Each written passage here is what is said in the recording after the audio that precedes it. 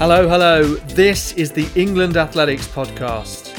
Joining me is Jona Efoloko, a sprinter who's risen through the ranks right from winning England under-15 gold 8 years ago to the 2018 World Junior 200 metre title in 20.48 seconds, and now to the top step of the Commonwealth Games podium this past summer in the relay. That'll lead us nicely on to Sarah Benson, who's just taken on the role as Head of Talent Development, overseeing that kind of athlete journey. First of all, Jona Efoloko. I guess the beauty of having 3 big championships in 1 year is that you're now Commonwealth champion, the European champion, and a world medalist. Have you needed some time to let that sink in? Yeah, 100%. Like you said, 3 championships, 3 opportunities. It was definitely a goal of mine to go to each one and potentially medal in each one. And to have done so is definitely a great achievement when you reflect on it, 100%. Yeah, I mean, you'd had a great junior career, hadn't you? European under-18 gold, world under-20 champion as well.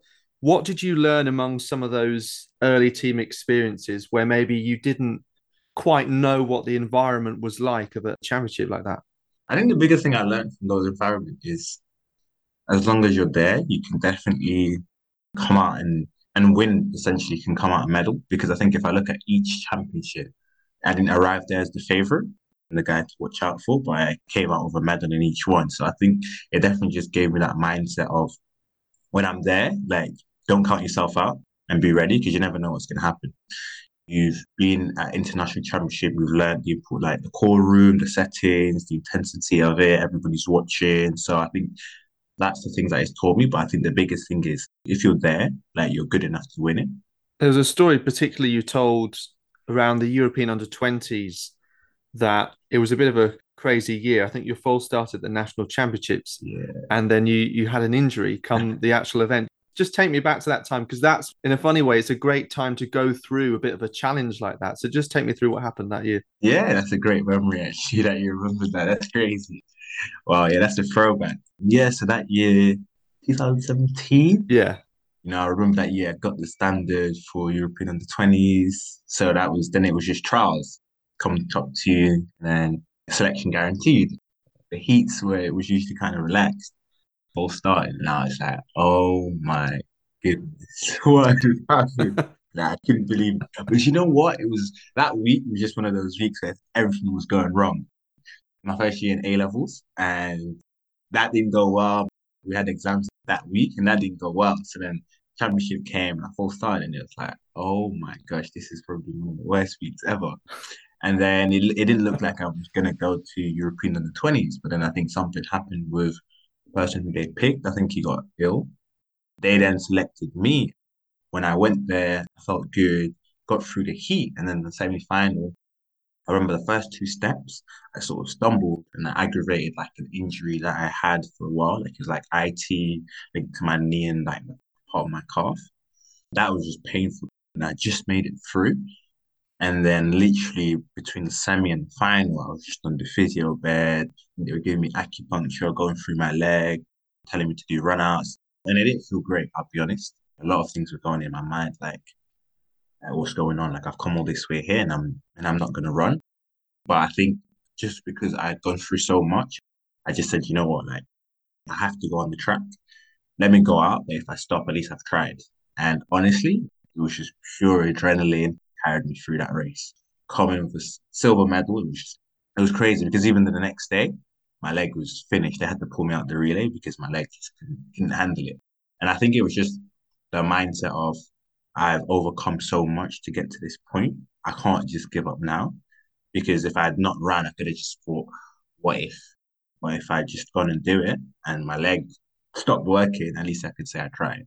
Yeah, I think Leon Baptiste came to you and said, Jonah, do you know if you're going to run? And that maybe crystallized in your mind at that point. But it's hard to tell sometimes with an injury whether it's something that you should actually push past the pain in or not, isn't it? That's so true. I've been fortunate enough not to haven't really had any serious injuries or until this year, actually. I think this year was the first time I had an injury. I think it was the beginning of the year. I ended up pulling my adductor out of nowhere. I think it set me back 4 weeks. But I would say that experience, it has taught me, like, for example, like during training and stuff, not to always push it. I think sometimes you can be in your mind, you can be thinking, like, oh, I feel a little niggle, but I need to finish these last two reps. But, sometimes it's okay. Training, not pushing it too much, being sensible, understanding your body. But yeah, there's definitely a fine line between it. And I think it's also speaking to the people around you because going back to the reason why I felt like I could make that decision was because the physios were reassuring that it wasn't something too serious. So that's why they still gave me the opportunity to pick whether I should run or not. But of course, if they turned around and said, no, it's too risky, don't run, then I wouldn't have run. So going on one step further to the World Under 20s in 2018, then it all kind of went perfectly in a way. British won two as well with Charlie Dobson, someone who has also had a great season. So the time you ran as well, that really got people remembering your name as well, because it was right up there with the likes of, Adam Jamili's times as a junior. It was a great year on a whole. And you mentioned Charlie, that was really the first year where I had someone really pushing me in my age group. That was the first real year where I had somebody actually like, better than me because throughout the whole season he was actually running quicker than me. I think he was running like 20.7s, I was running 8s. And it was really good. It was a really great motivator because each session I had like a goal. I had like somebody to chase. I was chasing somebody. And I remember we had a great battle at the under 20 championships. That was honestly one of my favorite races, just head to head, head to head. In my mind, I don't know why, but I just felt like I wasn't leaving there with anything other than like a goal actually. Especially after the heats and the semis, I felt really good running PB 20.6 and 20.7. They were very comfortable. So all I knew was as long as I was to execute, then I just felt like nobody was gonna like beat me. So if you're mentally strong and you're mentally confident in what you can achieve, then you can definitely do it. Yeah. So after that point, you moved to London, I believe, for uni, having grown up in Manchester, faced with the fact that everything is more expensive and everything takes ages to get anywhere. Yeah, London is expensive and big. So different to Manchester. Yeah. It took a while to get used to. But essentially, we fast forward, let's say, to this year. You mentioned there the injury, actually. So it's interesting that you recovered from that injury in time to play a major part. Coming into the season, I guess you knew you were part of the relay squads, but actually, I suppose there was a point at which you must have been training well and looking good, and they decided, let's give Jona Efoloko, some responsibility. So just talk me through that. World Championships was a roller coaster of emotions. I wasn't selected to run in the heat, so first it was like disappointment because I felt like I was in good enough shape, even coming back from injury, coming back to trials, coming fourth. But of course, the team comes first, and I was there for the guys, cheered them on in the heat. Then I remember day of the final, we still didn't know what the team was. Personally, I thought it was going to be the team for the heat. And we were in a meeting probably like 3, 4 hours, 4 hours, I'd say, before we were going to go to the track. And then they announced that I was going to run. Yeah, it was just, again, a sea of emotions. Like, I really just had to switch on, be ready. I think, first of all, I was grateful that they trusted in me in such a big stage, final of the World Championship. The biggest stage next to the Olympics. Coming out of that meeting, the first thing I did, I just went to bed. I just went to bed. I said, okay, I need to nap. I need to just clear my mind. So I literally went to bed, napped for a bit. Can't have been that easy to nap, get a clean nap in at that point. No, it wasn't easy. It wasn't easy. I didn't nap straight away, but after a while, I'm like, okay, I need to sleep. I need to sleep. I need to sleep. But honestly, that has to be the most nerve-wracking competition I've competed in.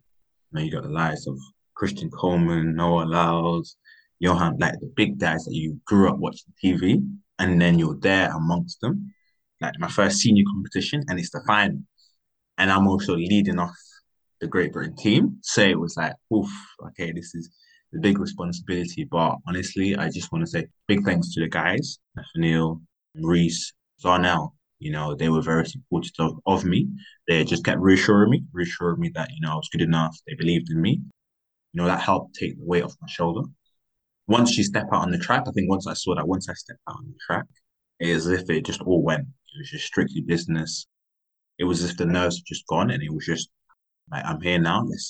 let's get it. But I think World Championship really taught me the importance of in the group, like in the guys, we say like stay ready so you don't need to get ready. Because in my mind, if I'd thought, okay, I'm not gonna run, I could have just, I don't know, just gone wild or went to bed late, ate days, da, da, da, da, but then they would have picked me to run and I would have been like, oh my gosh, I'm not prepared. But because in my mind, I was just like, okay, let me just stay ready because you never know what's gonna happen. When they gave me the opportunity, I was ready to take it. Incredible stuff. Yeah. What was the reaction then of your friends, family? I don't know whether you text people saying like, "Oh, guess what? I'm running the final." Judging by what you said, you probably didn't. No, I did, I did, I Oh, did, you did. I did, I did. Yeah. Yeah, no, they were really happy. They stayed up to watch because it was like Yeah. 3 a.m. UK time. So like I know all my family gathered together to watch. They sent me videos. No, it was an amazing, amazing moment like for myself and also like for them. Yeah, because you've gone halfway across the world. And, once you've had that taste at the World Championships, I imagine you want more of it at the Commonwealth Games. How special was that? Commonwealth game was the best stadium I've ever been in. I've never seen a stadium so packed for athletics, but consistently. Consistent. I remember watching the first day and I was like, oh wow, this is actually packed. When we competed, it was surreal. I think in football they say like the 12th man, home crowds just gives you that extra boost. I understand that now because when we were on the track, it was just like, come on, England, come on, come on, come on. Coming away with a gold in front of the home crowd. Yeah, it just gave you that extra boost. It was deafening. I think I was speaking to Zarnell, like when we were saying hand, it was so loud that you couldn't really hear it. I've never experienced anything like that. And unless there's another championship at home, which I can go, I don't think I ever will. Wow, extraordinary. Yeah. Your coach is Clarence Callender, right? Yes. In winning, you emulated him winning Commonwealth gold in 1990 with a team with Linford Christie and John Regis as well and Marcus Adam. I might as well mention them all. That's quite special in itself, I guess. Yes, yes. He always tells me, but I've still got a long way to go to catch up to what he's achieved. So I'm getting there. I'm slowly getting there. But now having someone like Clarence as a coach is great because not only has he achieved great things as a coach, he's achieved great things as an athlete. He's been in the situation I've been in, so he can give me great advice on how we felt, how we cope with it. Me and Clarence really have a great relationship where we can communicate really, really well. So I'm very grateful to have him on my side. He was part of like the England staff during the Commonwealth Games. So having your coach there was also really, really good. I owe a lot of thanks to him for everything that he's done. So we come on to the Europeans now, and actually you're put not on the first leg starting off, but in between. Maybe more trust by this point that you can play a different role within the team, or does it actually not make a huge difference? Doesn't make much of a difference just because, well, for me personally, one, I'd actually ran third before. So during the junior stages, that was my leg. Like I'd run third leg. So I was quite comfortable in that leg. It does show that they trust me. They trust me to be versatile enough. Like one of my goals for relay has always been to be versatile enough to actually run all four legs eventually. Not by yourself. Yeah. Oh no. That'll be tough. No, no. Yeah. Unless you want like a 40 something relay, which is not quick. No, no, no. But it does pose like a bit more pressure because think about running fast. Like once you pass the baton, it's like, okay, I can not relax, but it's like, okay, I've done what I needed to do. But with this one, it's like you're watching it, like you need to go off, you need to receive, and you need to also pass. So it's like two things to work on. It's just about working to the strength of the team. Which person would suit which position the best? You must have built really good camaraderie as a squad and friendships and stuff. What's that been like? No, it's been great. It's been great. Right from the early beginnings, we did like bonding earlier this year. We really got to know each other well. We played different games. You won't know, but games called I Can See the Moon, like just these crazy random games like that Harry has. So it was really, really fun. Even though we're people of different ages, different backgrounds, people like me and Jeremiah, we would sort of watch the guys growing up. And I always say to Nathaniel, this is crazy. Like I would watch you when I was young, look up to you, but now we're sharing a room together. I'm getting to know you. Our training sessions, of course, it's serious, but it's also fun. We like music, we like dance, we like to do all these different things. Put out the Afro beats. You got Harry dancing, you got Jeremiah, you got me dancing. So no, yeah, it's fun. It's fun. Awesome. Looking forward, you've been a successful member of the relay team. you'll want to try and establish yourself individually over the next couple of years, won't you? That seems like the obvious thought, doesn't it? Are there any particular ways in which you want to do that, such as 200 meters was the event in which you won the World Junior title, but reasonable success over 100 as well? Yeah, I would say 200. It's my baby, I would say. I think I'm definitely more comfortable. There's something about that bend that I just love. Ultimate goal, I would definitely say, is to be able to do well in both events, 100 and 200. Clarence always says with sprinters, we're not just 200-meter runners, with sprinters, 100, 200. He says 400, but no, I'm not. No. Well, Charlie Dobson's got up to 400, but I'd leave that to Charlie. That's not for me. Too far, isn't it? 100, 200 is definitely the goal for me, like individually. Just take it step by step. Next year, another world championship. We'll see how it goes. And to round off, seeing as you mentioned the 12th man as a footballing analogy, I know you're a Man United fan, aren't you? Yes, I am. Right, so give us the verdict on United, because, Ronaldo's a bit slow these days. Perhaps they could use your pace. Come on. Yeah, United, just hit me up on Instagram if you want to give me a couple trials. I wouldn't mind. United started off the season and it was like, oh my gosh, we're in for another one. But I think the manager's starting to like get his philosophy in. We're starting to play a lot better. The Arsenal game was the real turnaround. Then of course we lost in the Europa League afterwards. I don't think we'll challenge the likes of City, but definitely think top four is doable, which I didn't think it would be after our first two games. So it's been a bit of a turnaround. I think in a few years, hopefully, back to where we belong. Did you play football to any point? Because I know Jeremiah Azu, he did. I was first to admit I was never that good at football. I was just quick. No technique, no touch, no control, no pass, no shot. They put me at the back, so like any through balls, I just get it. But I think I was quick enough to admit that. I didn't tell myself false dreams that maybe I could make a dream out of it. I was quick enough to accept it. So then I focused on athletics and also did rugby as well. That's good because, it was said recently, actually, some young people might be part of footballing academies. They might not realise that actually they have talent in other sport. Yeah, that's a good point. That's a good point. Yeah, I think it's difficult. You definitely want to chase your dream. And if you believe that you can do it, it's very hard to just switch away from it. I think for myself, I never really believed I could be a footballer, so I think it was quite easy for me. Brilliant. Well, we know athletics is your talent. Great to chat to you. Thank you so much. Thank you. Brilliant stuff from Jona, who I remember winning the under-17 title for Sale Harriers in 2016 in Bedford with England Athletics. Always a great place to see the future stars first. Nice to hear of his success in transitioning from junior to senior competitions as well. That takes me on to Sarah Benson, former steeplechaser, who's taken over the reins in supporting athletes and coaches as head of talent development and has had a fascinating few years. She'll share with you her vision and advice, but first, here's how she got into the sport. I started the sport around about 10 years old, won a local cross-country race, and the coach was standing there at the end of the race with a flyer to come down to the athletics club. So that sparked going down a couple of times a week, very quickly joining the endurance group, training there a couple of times a week with league matches and some local competition. And I loved it. I absolutely loved it. So socially, it brought me new friends, and the trips and the experiences that you get through that sport are just so valuable. You don't really realize, I think, until you get older and you reflect back on those times. But then as I reached the teenage years, I struggled, if I'm honest. I struggled through maturation, through puberty. I picked up a lot of injuries and ultimately ended up dropping out of the sport when I was about 17.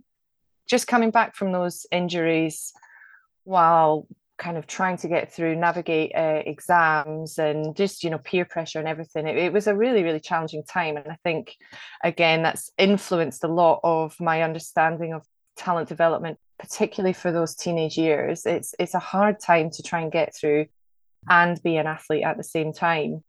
But ultimately, I ended up quitting the sport. It was around about that time, transitioning into university, and had very little involvement in athletics, absolutely none, if I'm honest, for the first couple of years at university. What would be your advice to teenagers who've been competing for a few years, because you have all those elements you talked about, the stresses, the things to negotiate. Just casting your eye back to when you were that age, what would be your thoughts going towards athletes in their teenage years? It's, it's developing a really, really clear strategy. And so my situation may not be the same for every single person, but I certainly feel that, a better understanding from the coaching of what was happening. So physically, why was I not progressing? My body was changing. I wasn't running as fast. More from a kind of coaching knowledge, what could have supported me through those tricky kind of maturation years. I've often wondered whether there's like a need for a buffer for those, those years where athletes are struggling and they're transitioning through different periods. So almost like a competition buffer where you can potentially compete or stay connected to the sport, but less competitively or less performance focused, where we're retaining, but we're focusing much more on the social aspect, the enjoyment of the sport. And as a coach now, working with under 15, under 17 athletes, I genuinely feel my number one goal as a volunteer coach within a club is to make sure they're still doing the sport by the time they're 20, 25. And even if it's just a weekly park run or a little bit of representation through the cross-country season, to me, I think I would have achieved something as a coach. Now, hopefully off the back of that, some of them will progress and then move on into being elite athletes. What I would like to achieve with every single athlete that I coach at the moment is they have such a positive interaction with the sport that it remains as a lifelong hobby, passion, whatever, at any level that they want to stay connected to it. They might be the next generation of elite performance athletes, but they're also very likely to be the next generation of parents bringing their athletes to the sport, bringing their children to the sport. They're the next generation of officials. They're the next generation of coaches. And that all stems from having a positive interaction in the sport. And that's exactly the same in my case. What has ultimately kept me in this sport that I'm trying to hopefully influence and develop moving forward. So I think that dropout thing is really just trying to work out, what does that group of athletes need as they're transitioning through these hard years, just to retain them, step back from maybe a bit more pressure for, the constant competition. And what does that look like for that group of athletes that retains them in the sport? I started my university career in PE teaching and then quickly found I actually wanted to work more in the performance side of sport. Decided to pick up athletics again just in my kind of final year of university, just with the club. And again, socially, it gave me great experiences, new friendships. I did okay as a club level kind of university recreational athlete. I went on to do a master's as well, so in sports science and strength and conditioning. Then I picked up my first full-time role as a talent scientist, similarly helping sports understand their pathway systems, understand the environments that they were developing athletes in, understanding maturation, adolescence. It was just a fascinating area. There's so many different factors that influence talent development, from not only the environment that kids are working in, but right through to the sort of psychology, the language that coaches use, understanding, the genetic aspects versus the environmental aspects. That's probably where my journey as an athlete is less traditional, because I was competing, as I say, as a okay club level, earning some points from the club. And I remember having quite a key moment. And I think I was probably racing in about an E race, BMC. And the commentator described me as a useful club athlete over the last 100 meters. And it stuck with me because I thought, I don't really want to be a useful club athlete. I want to be a good athlete. And so I started applying a lot of what I was learning through my work about talent and how to develop into being a successful athlete. What are the key characteristics, the attributes that elite world-class performers have, and applying that to my own training, almost as a bit of a project more than anything, just to see if this was real. And it worked.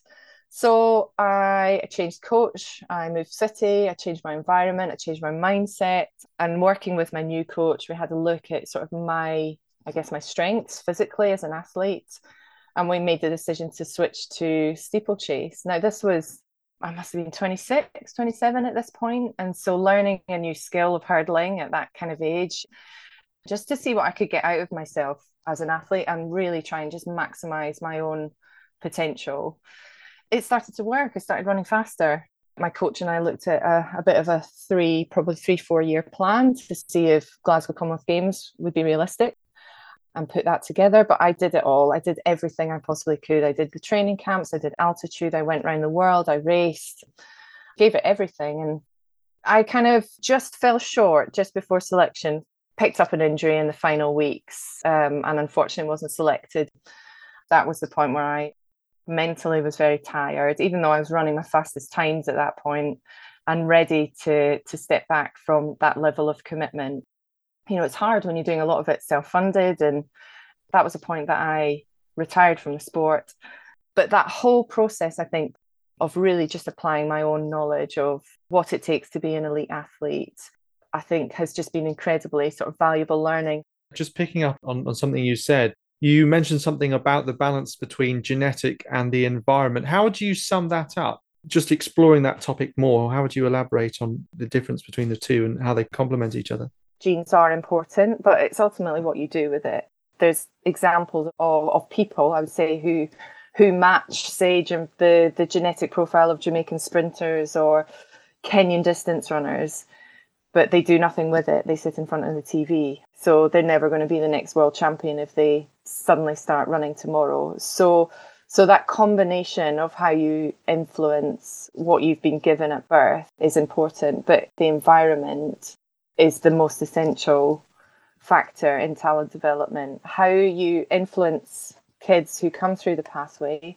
in the day-to-day club environment with their coach, the language that's used to support them, the pathway that they're on, as well as obviously their physical training plan that they're given at that point, that it's age and stage appropriate.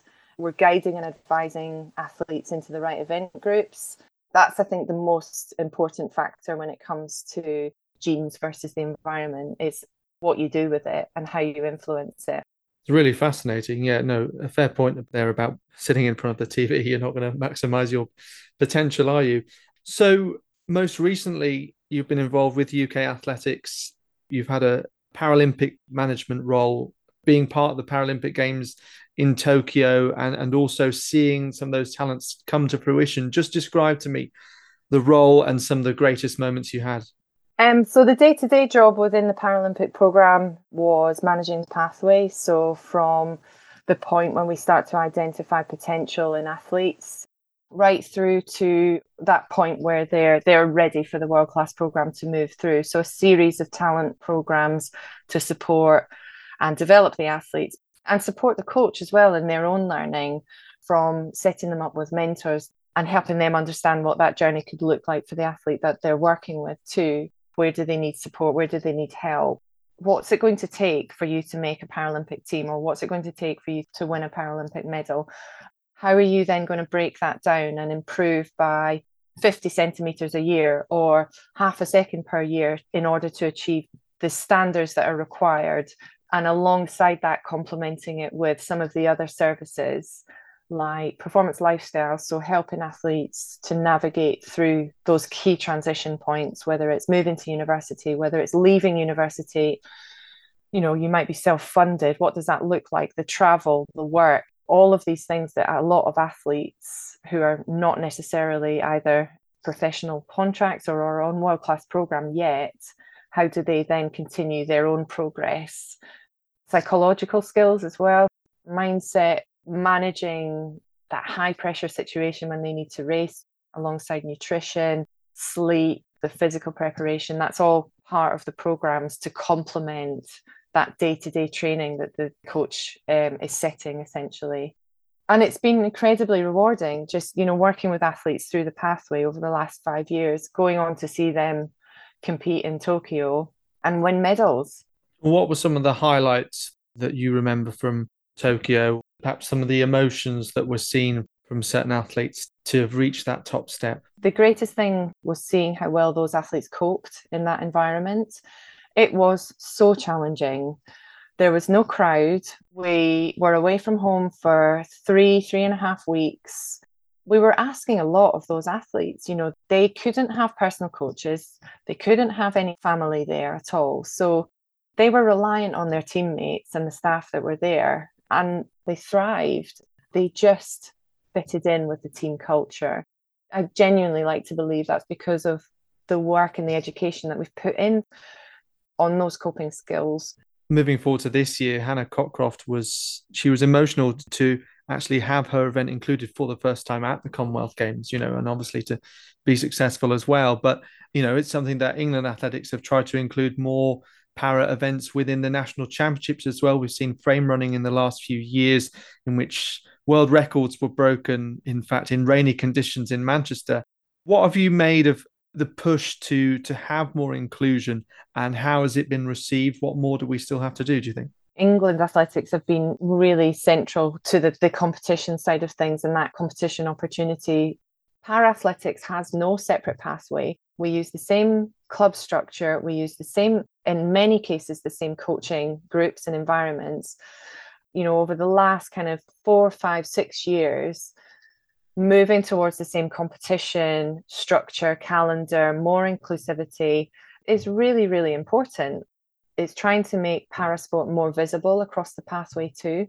Now, of course, when you obviously get up to Paralympic level and Olympic level, there are separate championships. But for me, I think the Commonwealth Games is such an important event, and it was so well received that there were para-athletes included. Those athletes were part of Team England. They were part of the Scottish, the Welsh, and Northern Irish home nation teams as well. The athletes felt that. They really felt like they were part of an overall team. Even just trying to kind of constantly push for equality is something that we need to do more of. Making sure that from top to bottom, from the day that an athlete enters a club, inclusion is there, regardless of whether it's gender, ethnicity, it's background, culture, disability, whatever it is. Athletics is such an accessible sport that there shouldn't be any barriers to being able to access it. So on to inclusion of a different kind. How important is it to have female representation at the top level of the sport? Really important. The sport of athletics is obviously 50-50 male-female split. So it's important, I think, for them to have representation across the staff as well. There's a bigger challenge with growing the number of women coaches, and quite often the pathway for achieving a team coach role at the championships, at games, a major competition is from having been a personal coach to athletes at certain levels through the pathway. So the two for me go hand in hand, and it's about how can we grow and support and create opportunities earlier in the pathway for women coaches to develop as a coach and to move into the talent space, move into the performance space, and then ultimately move into the team coaching role. At the end of the day, whether it's as a volunteer coach, team coach, they are role models for their sport. And athletes, as they come out of the sport, are looking to know what's next for me. How can I stay connected to this sport? And if they're not seeing women coaches or they're not seeing other people like them, they're probably going to be discouraged from wanting to follow that path as well. We've seen over the last couple of years, pregnant athletes have been supported with funding. There's been a lot more emphasis, partly on a kind of post-baby PB and returning to the sport after childbirth, giving women that choice, and also some conversations around menstrual cycles and the effect on competing. Elish McColgan, Dina Asher-Smith, Amy Pratt have all spoken about that recently. Conversations that we need to have, aren't there, just to break the ice on these subjects and make sure that we are keeping them on the agenda. We need to normalise these conversations with staff, with coaching.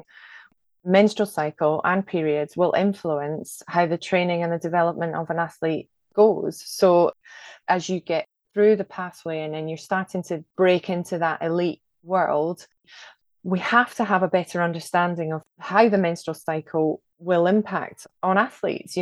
We have got athletes who quite often their career, their job is based upon the performance outcomes. The performance outcomes will be based on where they are on the monthly cycle and how can we use latest science research, understanding on how to influence that for them personally as well. So we've started a lot of this work already through the pathway, is bringing in real experts in this area of female athlete health to work with coaches and just break down, I guess, some of the stigma, fear of not wanting to speak about any of these areas at all with female athletes, having open conversations so people don't feel uncomfortable about any of these subjects as well. What are your hopes and aspirations as head of talent development?